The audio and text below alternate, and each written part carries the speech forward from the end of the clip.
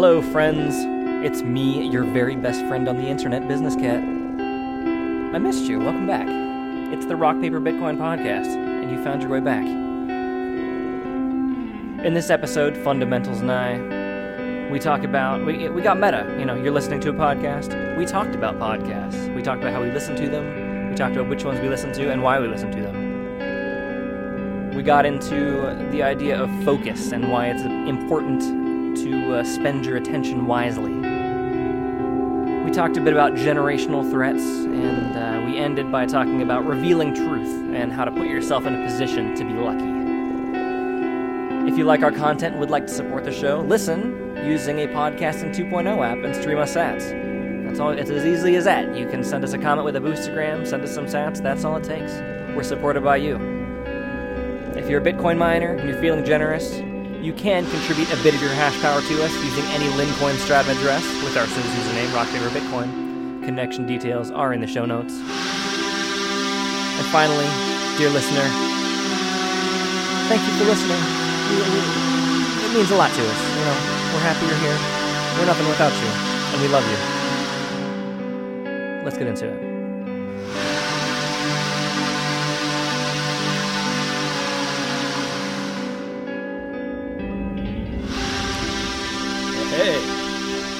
Hey, that's my Cedric Youngman impersonation. Hopefully. Hey. Welcome to Rock, Paper, Bitcoin. Man, you might say I sound normal, but I still sound weird in my ears. I sound nasally. No, I would never insult you. I would never insult you so much to say you sound normal. Well, yeah, people don't know. I've been hacking and sneezing and coughing up a lot lately, so I sound weird in my ears, but I may have to chop out a few like coughs and hacks and wheezes, but we'll see. Maybe I'll just leave it in, because, you know, editing sucks. Just leave it in, man. This is, I don't know, like, it is what it is, right? We get head colds, man. There's the first one. Get head colds. I'd like to think I'm mostly past it, but apparently I'm not. I'm still coughing shit up, so yuck. Anyway. This is what, you know, you're a trooper, man. You just come, show up, because we said we would do this, and you just, like, texted me early, like, dude, I'm here. Are we doing this? Well, I mean, even with being sick, I mean, I'm still going to the chiropractor today. It's like there's shit I got to do. It's like the world doesn't stop because I have a sniffle. It's true. Well, it shouldn't, but sometimes it does. God damn it, it should. The world should revolve around me. It's but true. It doesn't. It really sucks. I mean, I have to say, when you have a head cold, it's like nobody on earth gives a shit, right? And like to us, it feels like how could you guys not see? It's the worst thing in the world. What's going on? Yeah, I joked with my wife that so we just had our second kid, and I joked with her like, so we were in the delivery room, and for a brief period of time, you knew what it was like for me to have a cold. That's funny. She hit me a little bit, but you know. That's funny. So, good. It's good. Last time we talked was Satoshi Saturday. That was like ages ago. It's already November 4, man. Right, time flies. It was a fun week though, right? No ETF yet. No ETF yet. I mean, we may not talk about the ETF at all today, which would be kind of cool. Although we may have to. We just did. Shit. Damn it. We had been trying, I think, for several weeks to get the foursome together on high hash rate, and at long last, in fact, for the first, 45 minutes, didn't look like it was going to happen because it was just you, me, and Dan.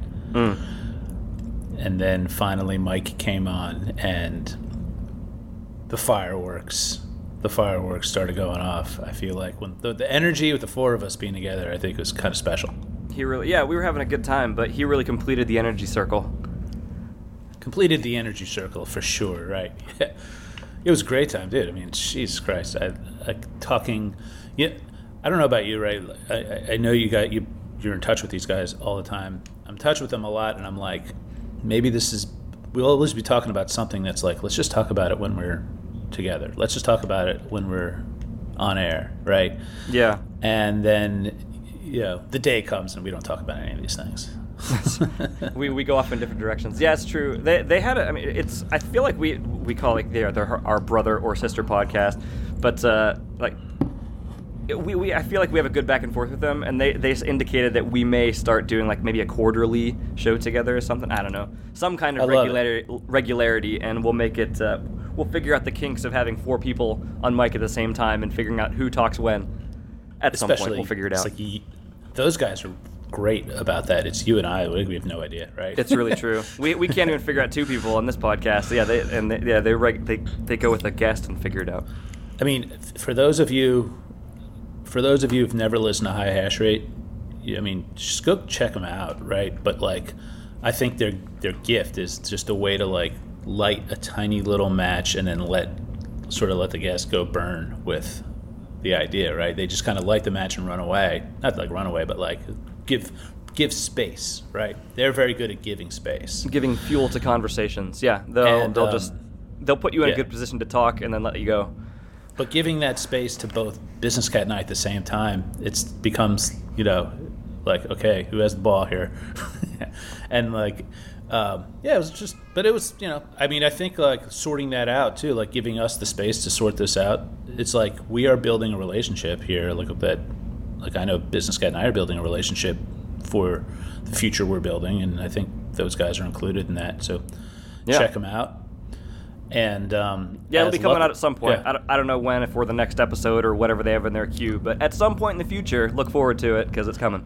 Well, they're on the clock, okay? Because I was on another podcast last week that is already out, and many of you, I know Business Cat has been delinquent so far, but he hasn't heard it yet. No. But so if another, I think a guy who's becoming a friend.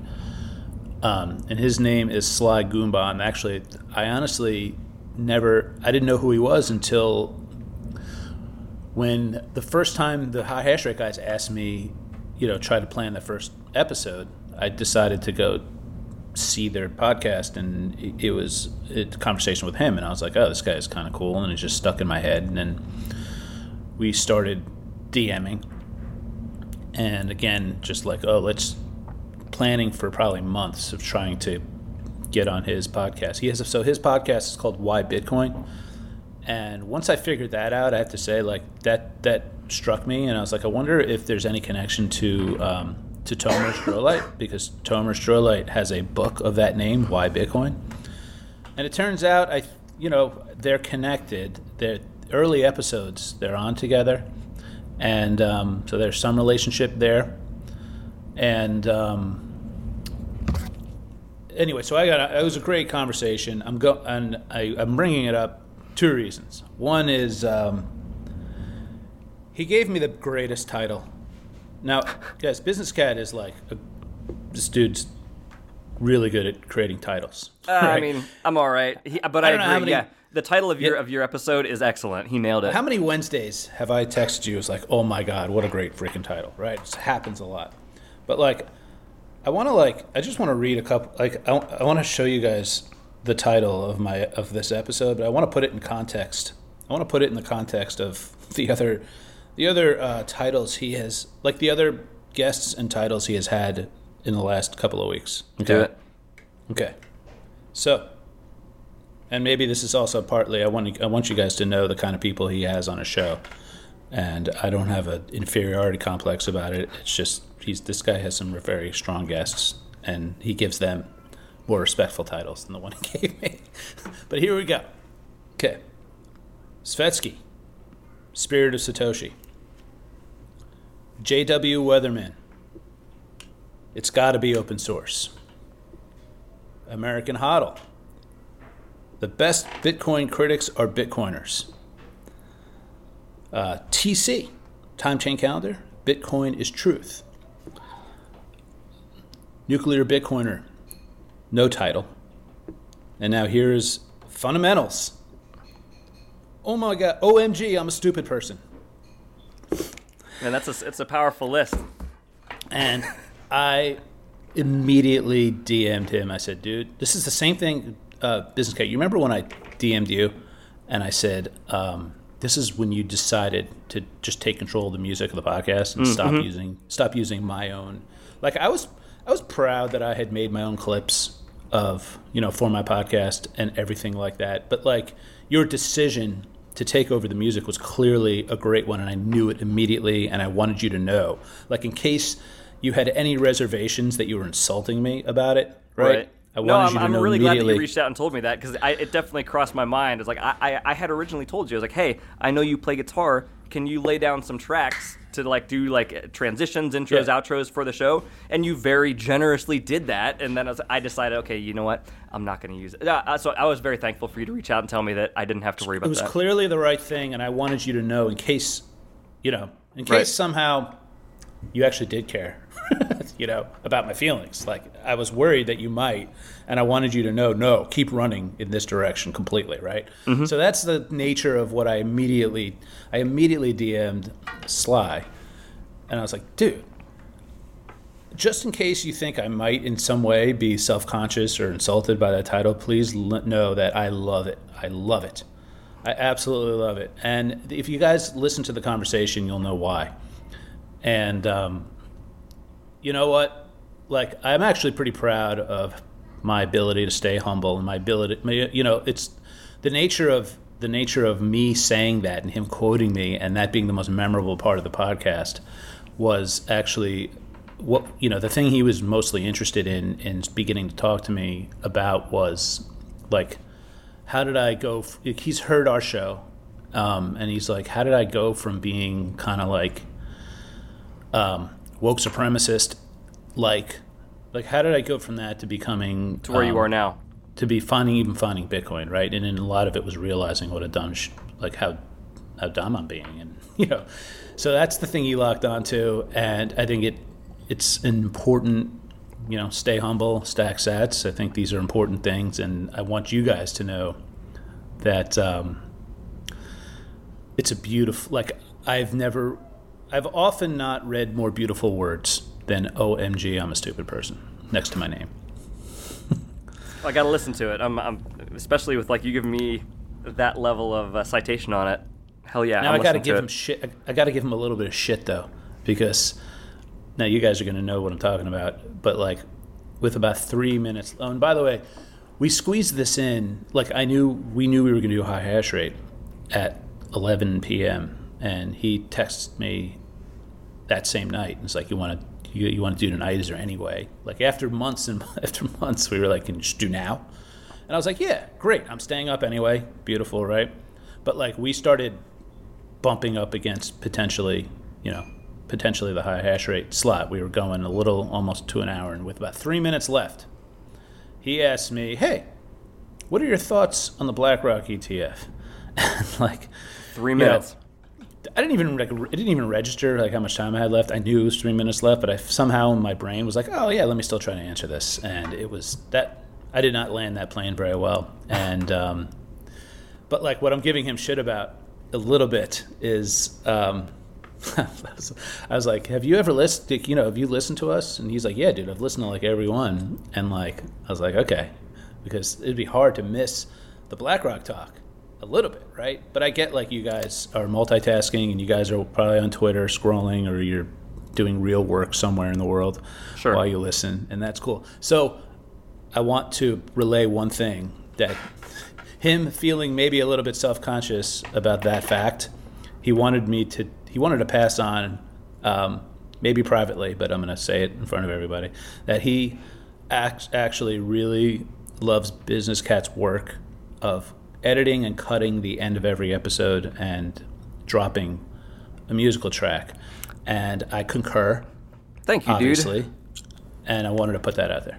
I always, every time I edit the end of it, I always wonder, like, this probably, like, I'm chopping in like a music cue here, but probably nobody's gonna hear it because they'll all have stopped listening by now anyway. That's what I'm always telling myself in my brain whenever I'm doing it. So it's nice to hear that people appreciate it. That's awesome. Yes, so what he likes about the show certainly is the artistic non-content that we provide. And it's going to take time. It takes time, and I'm so glad he's going to have me on again next week. So here's the worst part of it, right? When he goes, so tell me what you think about the ETF, and I said, like, well, I think it matters, and I heard immediately on his side, ugh.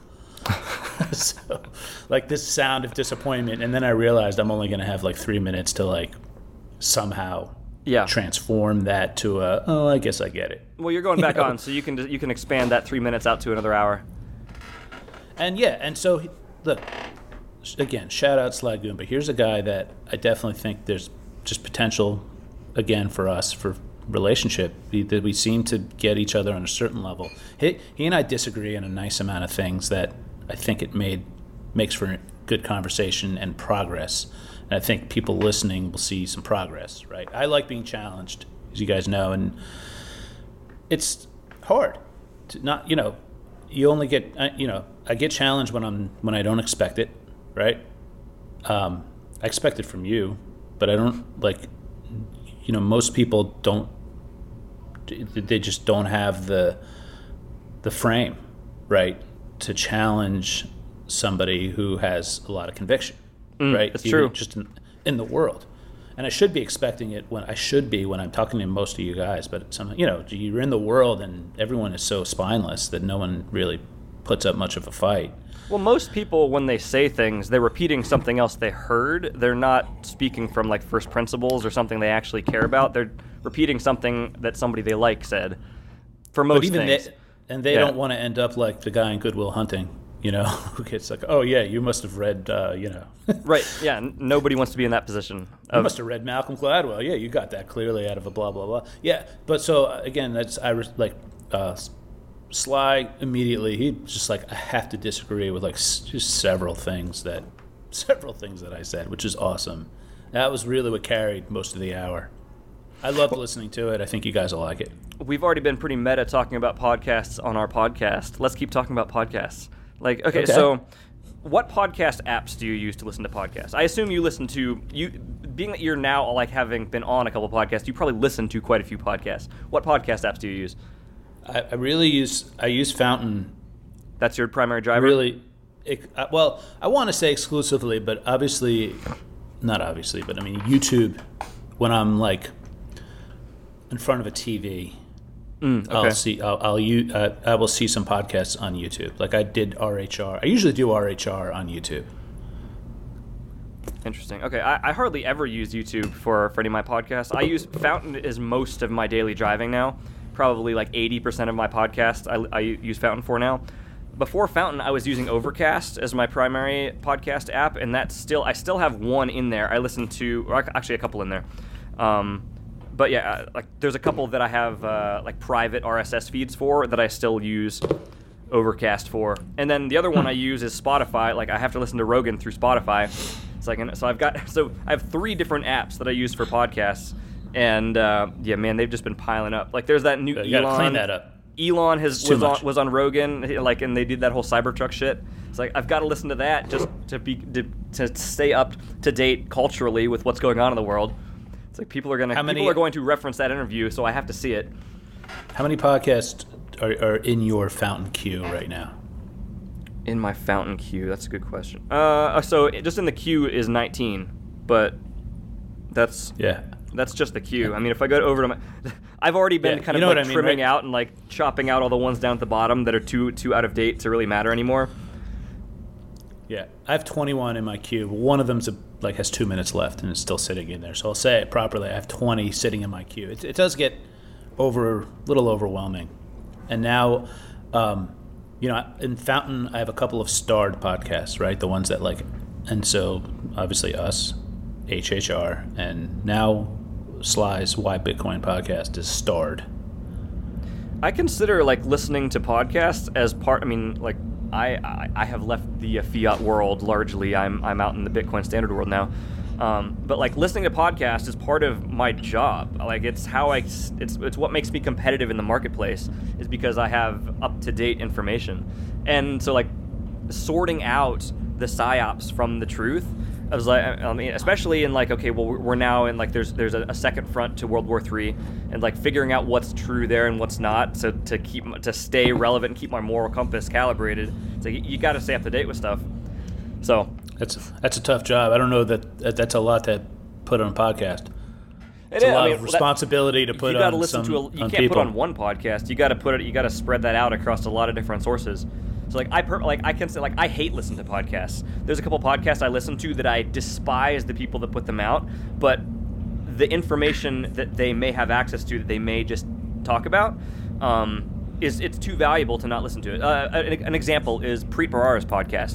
Preet Bharara is the former Chief Justice of the Southern District of New York. He's the guy I thought you were going to say the Swan Daily podcast. Oh no! Well, I mean, so like Cafe Bitcoin. That's even more great. So like, there's the Bitcoin podcast that I have to listen to stay up to date with what's going on in Bitcoin, and then there's all the other podcasts for the world. But yeah, the one that I listen to most frequently that I hate listen to is Stay Tuned with Preet Bharara. Okay. Do you know who Preet Bharara is? I do, thanks to my time on my time with CNN. I'm aware. Yeah, I mean, he's in that world, and I mean, he was the person who decided not to prosecute any of the bankers on Wall Street. He was the lead prosecutor of the Southern District of New York when that happened, and it ultimately came down to his desk to decide whether or not to issue any. And anyway, so that was like the first thing that put him on my radar of knowing who he was. But then when he got out of that, I mean, he tried briefly to have a political career and didn't have much success with it. But he was hired by this podcast network to start a podcast, Stay Tuned with Preet. And him and his former podcast host that he started it with, she is now like a highly placed individual in the Biden administration. She left the podcast to go work for the Biden administration. So occasionally she comes back on with interviews and stuff. But I mean, they're clearly she and Preet have a close relationship. They clearly are communicating on their own outside of this. So it's like it's one of these things. Like he is a detestable human being. He's one of the most clear examples of like a wolf masquerading in sheep's clothing. Like if you don't know anything about him and just listen to him, he seems like the sweetest, sweet, nice Indian American guy. He's a normal, very intelligent person who has America's best interest at heart. But like I've been listening to him for years at this point, and it's like, oh, I see through the veneer of who you are now, and so because of who you are, you have access to information that potentially is valuable enough that I have to listen to. Not everything that you put out, but like I watch to see who his guests are, and there are some guests that when they come on a show, I'll listen to it because I'm gonna hear that perspective of like the state Democrat, like that perspective of where they are mentally and what they're trying to sell to their audience. So I mean, like that kind of stuff is like part of the job. Like, okay, if you want to stay accurate on the game board of where the species is right now, like socioeconomically, it's like you've got to listen to like all of these different goddamn sources and feeds. Does it need context, or do you just want to drop a nugget for people who don't want to go there? What do you mean? Drop a nugget. Like a nugget of knowledge from this detestable source. I mean, it's like I see how they are processed. Like I know how I perceive America and like our what we're doing militarily around the world. I know my perspective on that. But getting into somebody else's head on their perspective on that is like next to impossible unless you do the work to do it. So like I look to somebody like Preet Bharara. Preet Bharara has been like rah-rahing the Ukraine war the whole time. I mean, because he had to. I don't feel that he is necessarily personally a war hawk, but I mean, he's in these circles where he has to say certain things to placate the crowd, to placate the audience. And these people all have jobs to maintain their access. Yes, right? That's their jobs, and they're playing a game. Yeah. What we don't know is whether they fully understand the PSYOP and are still just have to do their jobs, or whether they're just acting in their own incentives, not even knowing the PSYOP and still doing their jobs. Yeah. So like if I have to like look at America as take all of the disparate, crazy, spread out bits of like American psyche and then mash them together into a cartoon character, I come up with the concept of, we are Wile E. Coyote who's run off the cliff. And right now, like, we're looking down and we realize we've run off the cliff, but we haven't fallen yet, because you don't fall until you've realized that you've run off the cliff, and like there's that moment of realization. And you and me, Bitcoiners, we're the part of this superorganism, this cartoon superorganism, that are looking down. Like, we see that we've run off the goddamn cliff, and we're screaming, like, hey, like, let's do something about this, let's fix the problem. But, like, the part of the superorganism that is still, like, running forward, not realizing that's, like, the Netflix and chill people, that's the Democrats, that's the leftists, who are like still believing that if they incorporate the ideas of like communism and Marxism, that if we only did it right this time, like then we could fix the ship. If we only seize the money printers now, we could do it right. Not realizing that the problem, communists and Marxists don't understand the fundamental problem that they're trying to fix, which is why they try to fix it by just printing more money and seizing the means of production. And so I try to, this Preet Bharara's podcast, this is a view into the communist mindset. And they are starting to come to the realization that we've run off the cliff. So, that's what I've been waiting. That's one of the reasons to listen to what they're saying, is because when they start realizing, what is the dollar? Why are we printing more dollars if the world doesn't want, that's the realization. They're starting to realize the problem is greater than the incentives of man. The problem is in the tools that they've been using to try to incentivize man. And when they realize that, that's when we look down and we fall. Well, okay, right. Now, what if people like Preet, right? And you call communists and Marxists, right? What if they know there's no problem, right? And they're manufacturing a problem. They're actually manufacturing a problem because that is what gives them access to the money printer for their own desires. There actually is no problem. Well, I don't agree that there's no problem, but yes, absolutely. He is in that class of people who have been dividing the rest of us so they can stay in power. Problem, that requires collectivism and the, takeover by the state of people's rights and liberties. Right. The communist idea is that, if we can divide them, we can sell them a solution, and the solution is give us more power over you. The illusion is they're one of the downtrodden, and they are speaking, or they're at least speaking on behalf of those people, right? But this is really just this is part of the mechanism of democracy, right? That is the ultimately ends up as a right to plunder by the many of the few, right?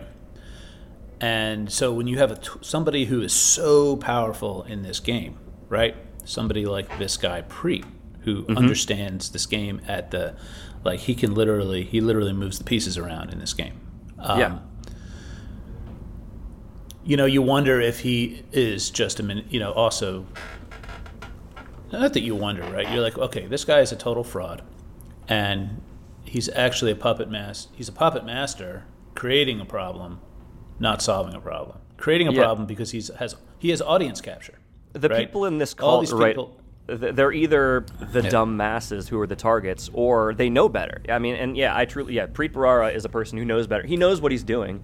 He knows that he's selling a product, and he knows he's on a team, and he's flying the team flag.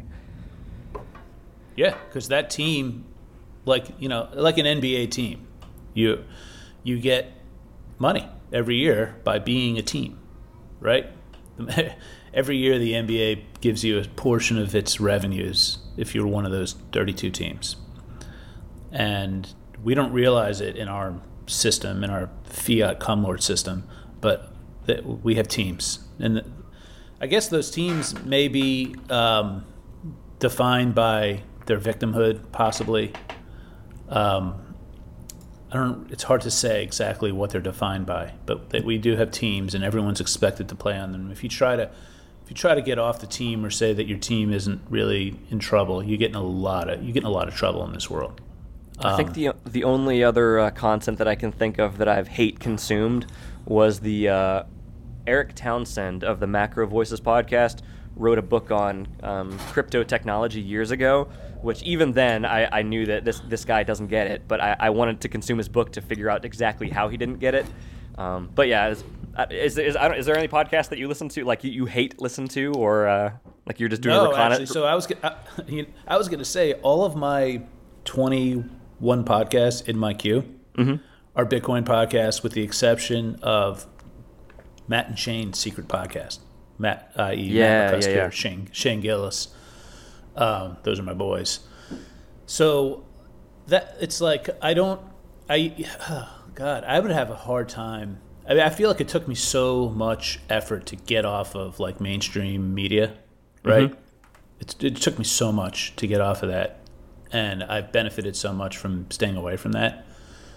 that I don't know. It's like maybe this was when I got into Bitcoin. I've told a lot of people this.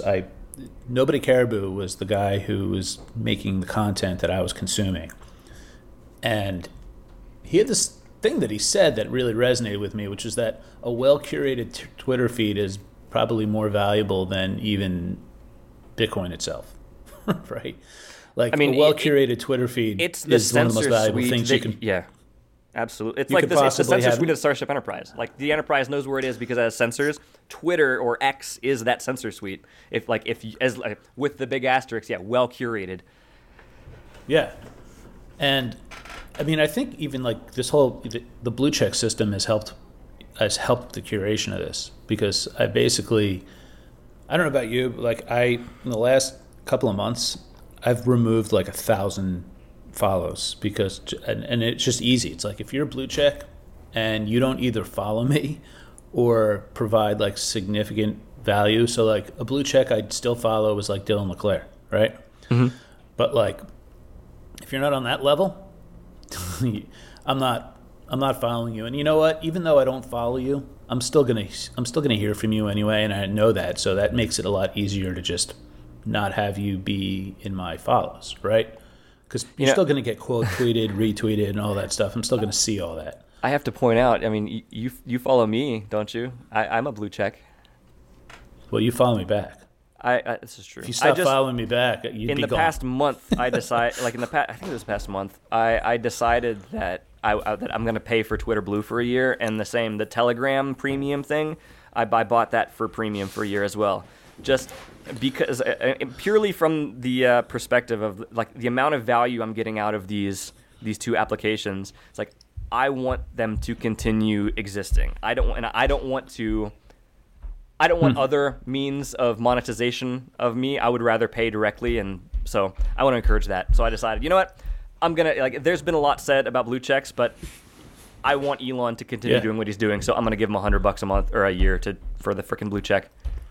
I briefly considered you can get a blue check and then turn it off.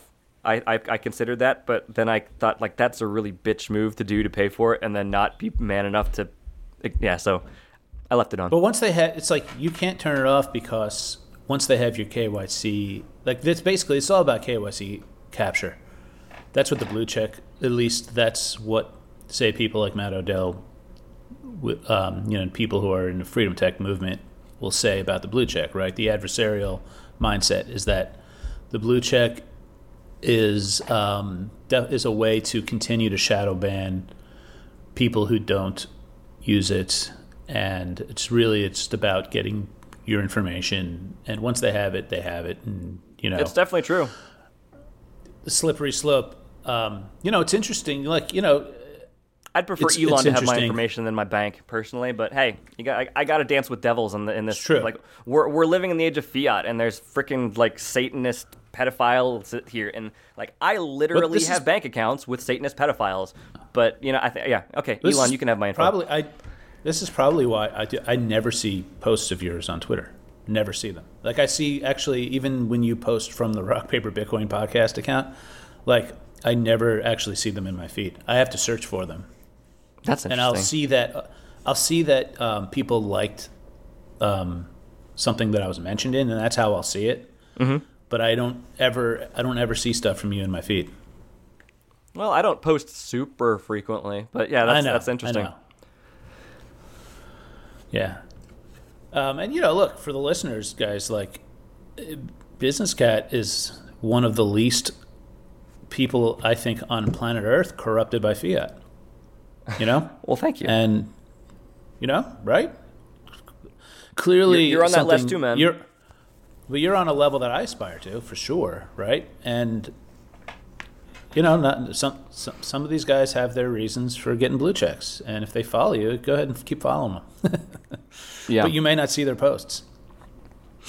The goal is to become unbuyable in as many dimensions as possible. Obviously, I am buyable if you get the right leverage on me, but the goal is to decrease that attack surface to as large a degree as possible. And separating yourself out from the fiat system to as great a degree as possible, man, it makes it difficult for me to care about when like people threaten you with money problems. It's like, okay.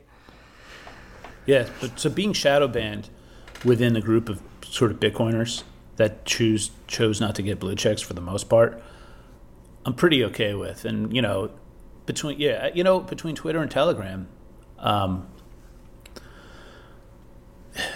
don't have to watch TV, and I really don't. I don't have to regularly listen to the podcasts of people that I don't like. Although I see why you do that. It's reconnaissance. I'm doing a reconnaissance on enemy territory. Well, that too. Yeah, right. Yeah. I mean, I think sometimes reading a bestseller will do that too. Like I'm about to read I'm about to read a bestseller because I'm about to finish a book, and it's called Stolen Focus, and it happens to be a bestseller. But all of the faculty in my kids' school read it, and so now I want to know what the hell they're doing.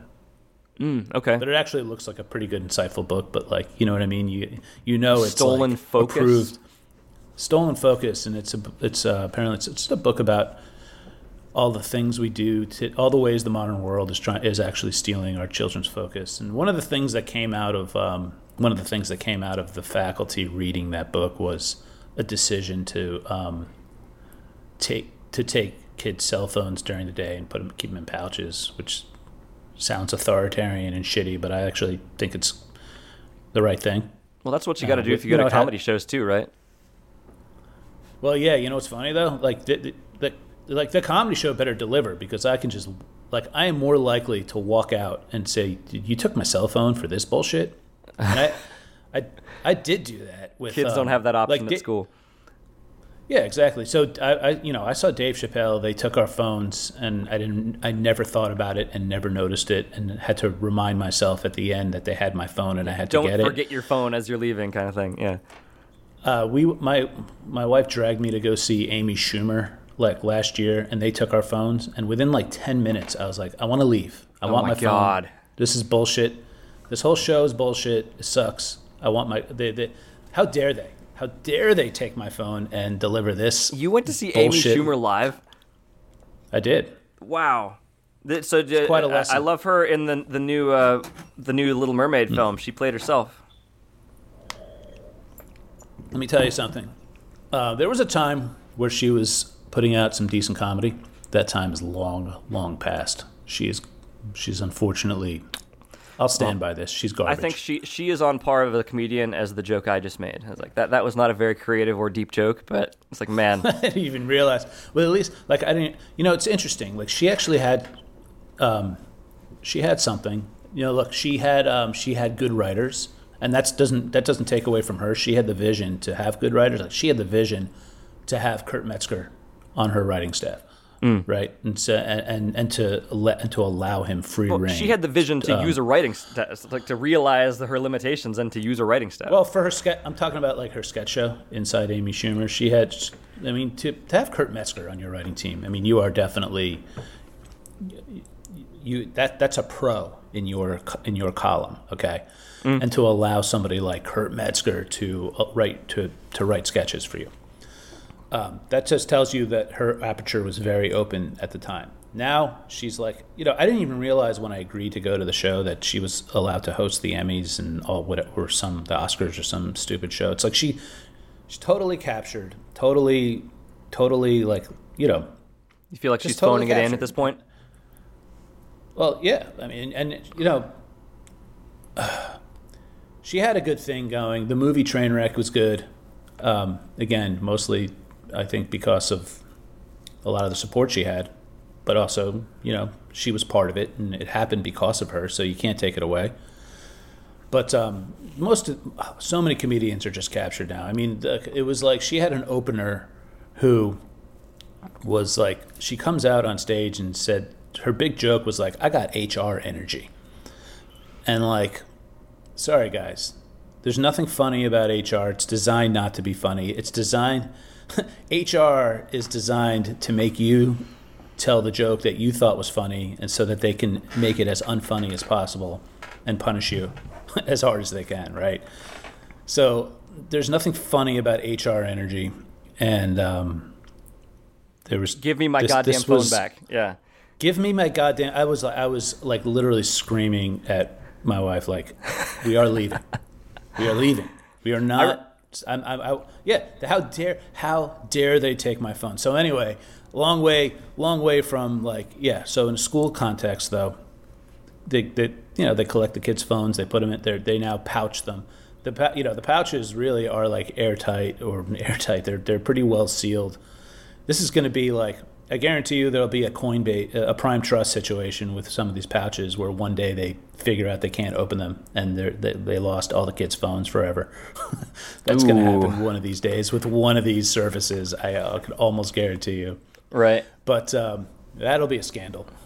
But this idea of stolen focus, I'm glad. Like, it makes me glad. I'm going to read this book and and try to as an adversarially to understand what my community is up to. But it's actually nice that my school community is paying attention to to this idea with the kids. They everyone clearly sees what's going on, and it's harder and harder to like, really, what is the cost of what is the real cost of all of this age we're living in, right? And back when I had a Fiat job, I was much more. I mean, I'm still very cognizant of this, but it started back during my Fiat career. The idea of focus, like, what is my brain focused on, and having the realization that having an outside intrusion into my good brain CPU cycles was a disastrous level thing to happen to, like, my flow state. So, I mean, I've been very aware of what my focus is on and what things are distracting me for quite a few years at this point. Like, I've designed my phone experience all throughout, like, okay, turning off, basically, like, so I wear an Apple Watch and I have an iPhone. And both of these things allow a very granular level, although really not as granular as I would like, but a fairly granular level of individual and customization for notifications. And I've turned almost everything off during my, like, I consider, like, I have, like, work hours, off hours. Basically, I'm essentially, like, my entire day is chopped up into different sections of time. And, like, during my work time, I am essentially unreachable by the outside world with a couple exceptions. Like, my wife can send me a message and I will get tapped on the wrist by my watch. But essentially, outside of that, I am unreachable while I'm doing certain tasks. Just because I've realized how valuable my attention is when I'm focused on something that I want to focus on.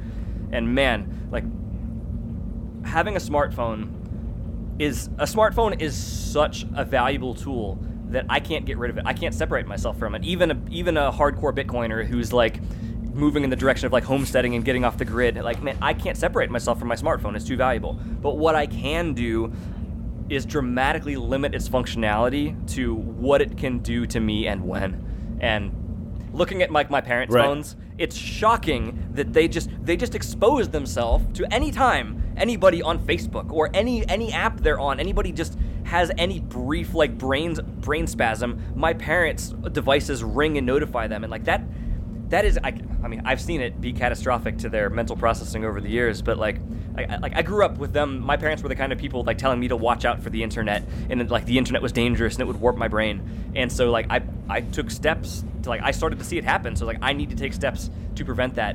And now I see, like, oh man, you guys never took your own advice. Like, yeah, focus is important, people. Yeah, and it's so funny how captured, like, that group of people is. A lot of this book. So I did watch a YouTube video of my school's dean previewing this book and talking about it, and flow states was a big focus of the book, and that was, like, a big focus around the cost is that kids are not getting to experience flow states nearly like what certainly my generation, I'm Gen X, like what we grew up with. We just played with sticks. Even we had video games to distract us, but they weren't that good. They really, they didn't.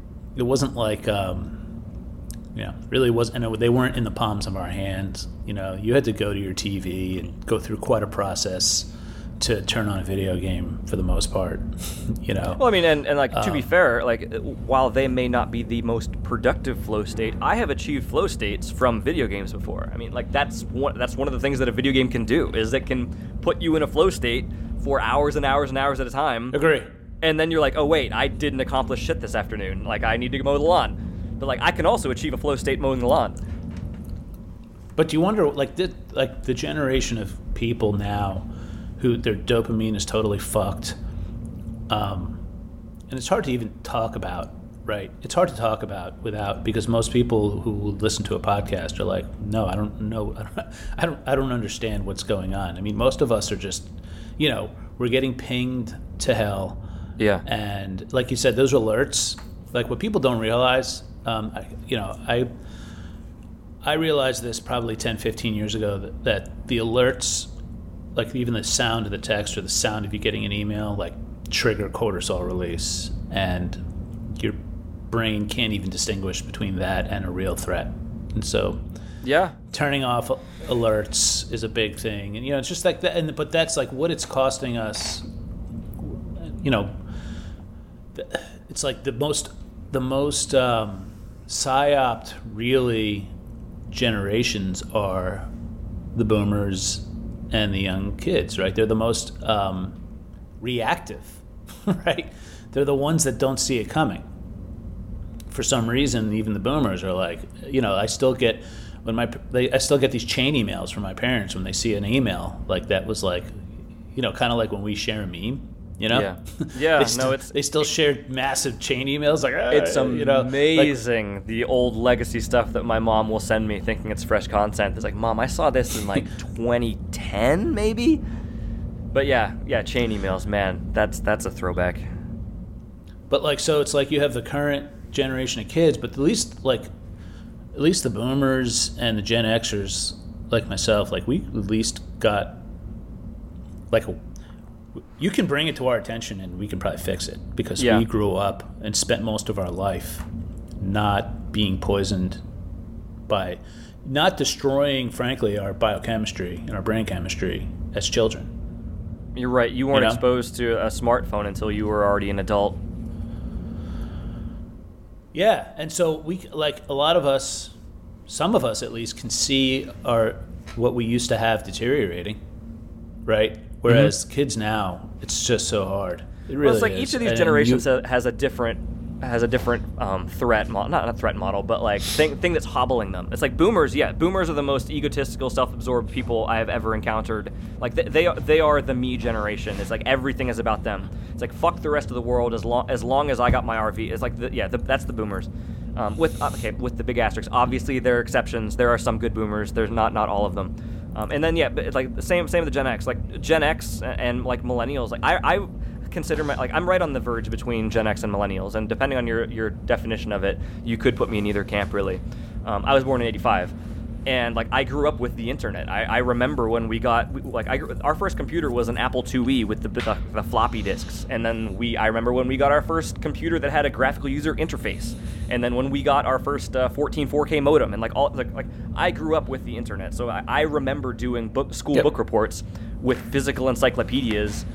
I realized I'm the last generation that will remember any of that shit. But like simultaneously, that puts me in a unique position. But that also makes me I'm not aware of my attack surfaces as much as I should be. It's easier to see somebody else's attack surfaces than your own. But looking at the Zoomers and the digital natives or whatever they call them now, they're the thing that's hobbling them is just that they're young and inexperienced. Like they don't have any of the legacy baggage on the dollar, so like they're gonna get Bitcoin much easier than the boomers because they haven't spent their life using like a shitty monetary technology as your meter stick. It's like they'll get that earlier, but like what they don't have, like they're young and they're distractible. Like there's loads of things in the world that is trying to distract them that works on them because they haven't been in the world long enough to see that they're being exploited. So like they'll do okay, some of them, the smart ones, but yeah, I think I'm glad you made this connection because this is where I was going to go now, right? Since we're talking about generations and all this stuff, right? I think so much of this comes down to fiat corruption, right? And I think the boomers are the most corrupted by fiat because they get the most. They like the boomers grew up actually before 1971, right? They grew up with values from their parents who grew up with even harder money. Okay. Yeah. Right. And yet, the second the government really showed up and said, okay, actually, this stuff we have to offer you is real, right? It's real. Here's your Social Security, your Medicare. Like, you can live on this. You could stop working. You guys, and it was true. It was true for them, right? The corruption completely. It was invasion of the body snatchers for this group of people. They weren't always this shitty, right? Right. They were once principled. They were once very strongly principled. Like ring wraiths. They were once men. They were once kings of men, and now they roam the earth and wreak destruction and havoc. The taint of fiat, absolutely, they were bought, right? They were absolutely, and you know what? Not like I can tell you, like the staunchest of savers were eventually corrupted because they had it so good for so long, right? I mean, my parents resisted all this for a while and then eventually just gave up. They were like, I mean, it's not that they gave up. It's like at some point you convince yourself, no, you know what? This money is real and I'm going to enjoy it. Yeah, that's the same right? as my parents. Like my parents, same. Like they were resistant to it. They lived like my dad, had he been born in a different era, would have been a very different man. But I mean, he worked for the banks. One of his first jobs was working for the banks. I mean, he was a public school teacher. Both my parents were school teachers. So I mean, it's difficult for them to put themselves in a position where the state is not your friend. These handouts are coming from Big Brother. Gen X, though, right? So we were raised by the principled versions of the boomers, right? But then we watched them completely break their word by being corrupted by fiat money, right? And then my generation is very corrupted, very, very corrupted by fiat money. Not because we're collecting benefits, okay, but our jobs are like everyone. I think who is in Gen X is in some position, but right now is probably in some position of leadership that they're getting paid more than they should for the majority of their careers. Well, I mean, just for the nature of how long the Gen Xers have been alive, I mean, you've existed in the fiat system. I mean, yeah, you watched the boomers lie to your face and then and like get away with it, but that's like you had the rugs pulled out from under you, but like you've been in that system for so long that you had to make your bed in the system. Like you had to exist in it. So you've become entrenched in it to some point. This illusion, we've lived in this time where there's been very few layoffs, even during even 08, right? A 50-year bond bull market. Exactly, and that's been powering our jobs and our salaries, right? And that's when I say we are very corrupted by fiat. It's by the perceived value of fiat favors us a lot. And if we're lucky, I'd say if we're lucky, I consider myself lucky. You figure this out in a time where you can trade that shit for Bitcoin. If you're lucky, right? Most people are not. And then by lucky, luck, you create your own luck, right? Like, are you humble enough to have Bitcoin appear to you, right? Yeah. Are you humble enough to realize that you've built your house on a foundation of sand? Like going back to, not oh my God, easy. I'm a stupid person. Like, I had to go through, oh my God, I'm a stupid person for Bitcoin to show up. This happened in literally the 6-month time period before Bitcoin appeared to me as a valid thing. It's one of those, I've moved through cycles in my life of thinking man, I'm smart, and then man, I know nothing, and man, I'm smart, and man, I'm like, and yeah, same thing. So Bitcoin came to me in a moment, Bitcoin became obvious to me in a moment of my life when I had fallen down and I realized, like, man, I don't know shit. And out of that like valley of my life, like that's where Bitcoin emerged from. So you're saying you had a similar experience? Yeah, that's what, like, when 2021 made me realize, like, what a dumbass I'd been about certain things, right? And I finally, like, it occurred to me that I'm not, on certain things, I'm actually not the smart one. I'm the dumb one. Yeah. And everyone who I thought was dumb is actually are winning, and they're like the smart ones, even if they don't know it, but they, right? And I'm like, I'm the moron, you know. I had to take the L. I took the shot. That was a big. And then I had a realization. My God, that's swallow your stupid. pride, man. It's not easy. I did what it. Yeah, and it was very tough. And it was all of a sudden, it was November of that year that Bitcoin appeared as something I should pay attention to. And and the rest because is you were really mentally history. receptive, like you put yourself in a position to get lucky. And you managed to find Bitcoin when it's so early. Like you found Bitcoin when there's still people out there who will trade you Bitcoin for your government money. It's like that's how early you found Bitcoin. Yeah. It's like, and just because you put yourself in a position to be lucky. Some of you may think that I talk about the title of this episode, oh my God, I'm a super person, as a cope, and it's not. It's just what it represents to me is actually profound and special. And I think it's one of the reasons I've gotten as far as I've gotten in a short time is because I was creating my own luck, and I lived that life of, being searching and willing to accept that I'm a fucking schmuck to be better, even if, even in a world where I had no idea what Bitcoin was, right? I was just playing that game on a much higher difficulty level. Yeah. And everything's harder without Bitcoin. That's one of the reasons when we talk about like blackpilling people, right? But I do think that's the most important thing to do for people. It's just to disabuse people. Like, I feel like I don't want to tell people they're stupid necessarily, but I want to help them figure that out for themselves in a way where they're not going to be totally embarrassed. Fiat world is a world where we're discouraged from calling out stupidity and like enter a world of hard truths, of actual like empirical truth like Bitcoin. It's like, okay, I can only put up with stupidity so far. It's like there's ignorance, like, oh, my kids, they're having fun, that's cute. And then there's like, if an adult is acting like my kids, like, hey, what the hell's wrong with you? Like, let's move forward. Let's go somewhere else. But so I think so you're talking about like how you realized you were a stupid person. One of like the thing, it's like part of Maslow's hierarchy of needs is like the realization of is mental expertise.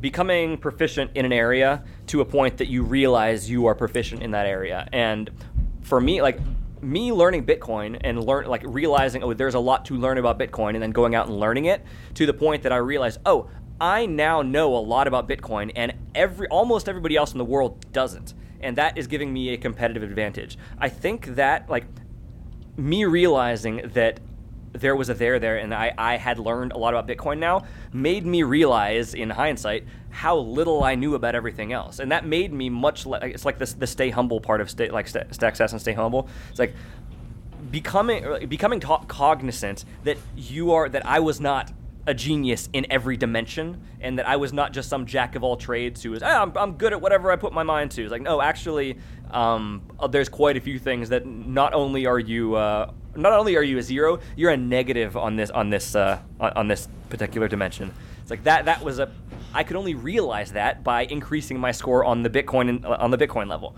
and like that put me at a high enough height that I could look out over the morass and realize, my strategic lackings in other dimensions. And I think in hindsight, that probably helped me ascend Maslow's hierarchy a bit. Owning a swimming pool is in that category for me of, wow, I'm really bad at this, and I don't know if it's ever going to change. You buy a swimming pool thinking you're a genius, like, this is going to be the best thing, and then you come to the hard realization. Well, I didn't. It's like, so here's a good construct and a good exercise that I'm sure everyone here has done at some point in their life and seen done. But like, you draw the circle and you cut out a slice of the pie and you say, wow, this is all the circle is everything knowable in the world, right? And then there's some slice of that's like, I know this, right? And then there's like another slice of things you don't know, and you're like, I know these are the things I don't know, right?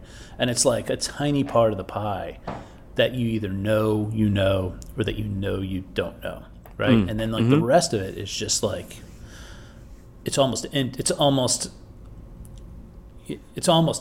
The remainder of the things you don't know and that you don't know.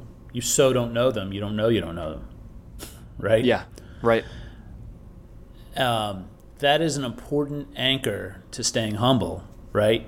Is to know that what you actually know in the world is a grain of sand on the entirety of matter. You know what I mean? It's looking up at the night sky and realizing your insignificance. But you so don't know so many things that you don't even know. You don't know them. And one of the things I feel like Bitcoin has helped me with is now looking at that pie and saying, you know what? Most of this pie is actually not even knowable. Yeah. Right? And like the world we live in, why we need Bitcoin so much, right, is to show us what is knowable versus, and then that is what shows us what is unknowable. Like only a few gifted people like Mises were able to really write about what, to debunk people's ideas that they just can't know. Man, Karl Marx thinks he knows so much. He thinks he can perfectly sculpt and manicure a market because they know so much. Like this right. process of revelation you're talking about is like the polar opposite of the existence of communists. It's like they are fleeing from this kind of self-revelation. Yeah, clearly, all central planners fall into this trap, right? They think they know what they don't, and that's like the old Mark Twain quote: "It's not what you don't know that gets you; it's what you think you know, but just ain't so." Yeah. But what Bitcoin kind of does is it shows you something that's knowable, right? And then you can say, wow, I understand. The set of all knowable things includes this now. Whereas the reality was you didn't know this. You didn't know even there was a set of knowable things. Mm-hmm. You just thought that, if I worked hard enough, I can put things from the pie of things I don't know, I don't know, into the part of the pie of things I do know. Like that's the object of life, is to move things from that section from the I don't know to I do know, right? But and if you spend your whole life in academia, you think you're doing that. It's like you never get out in the real world of actually producing value. But Bitcoin now has created something that actually is knowable, and now has created the set of knowable things, which has now created an even larger set of things that are unknowable. So much of what maybe the better goal in life is to take things out of the pie that you think are knowable and realize that they're not. That's a really beautiful and awesome way to look at it. We were existing in this like a world of grays, and like kind of everything was out of focus and not knowable. Enter Bitcoin, this brightly lit orange monolith in sharp focus that you can walk around and look at, and just having something that you can wrap your mind around and realize the realness of it puts everything else into a slightly different perspective than it was before. Yeah, so when I talk, I'm gonna just ruin the podcast now about because I'm gonna now talk quickly just about the BlackRock ETF as an example. That's it's perfect. Something that doesn't. It's just something that exists that maybe only it doesn't really matter. It doesn't matter to a small group of people, but it matters to a much larger group of people. It's just one of those things. Like Bitcoin has shown us something that's knowable, so that that is like it's a grain of sand again, right? But you realize the rest of the world is not knowable, right? And even like you say, oh, I want to know what I can trust, or what I want to know about current events. I want to understand this war in the Middle East. And people who actually know that it's not knowable are the people I want to hear from. Like, I don't want to hear from anybody else. Yeah. And like the idea, like I never attempted to understand money before I attempted to understand Bitcoin, because it never occurred to me that I could understand it. And then after I understood Bitcoin, that like, okay, let me try to understand this other money that I've been using. And like just asking that question put me on the path to become a crazy militant violent extremist according to the FBI, and like leaving society in general. I never knew to ask the question before. And the other money is what powers the illusion that those things are knowable.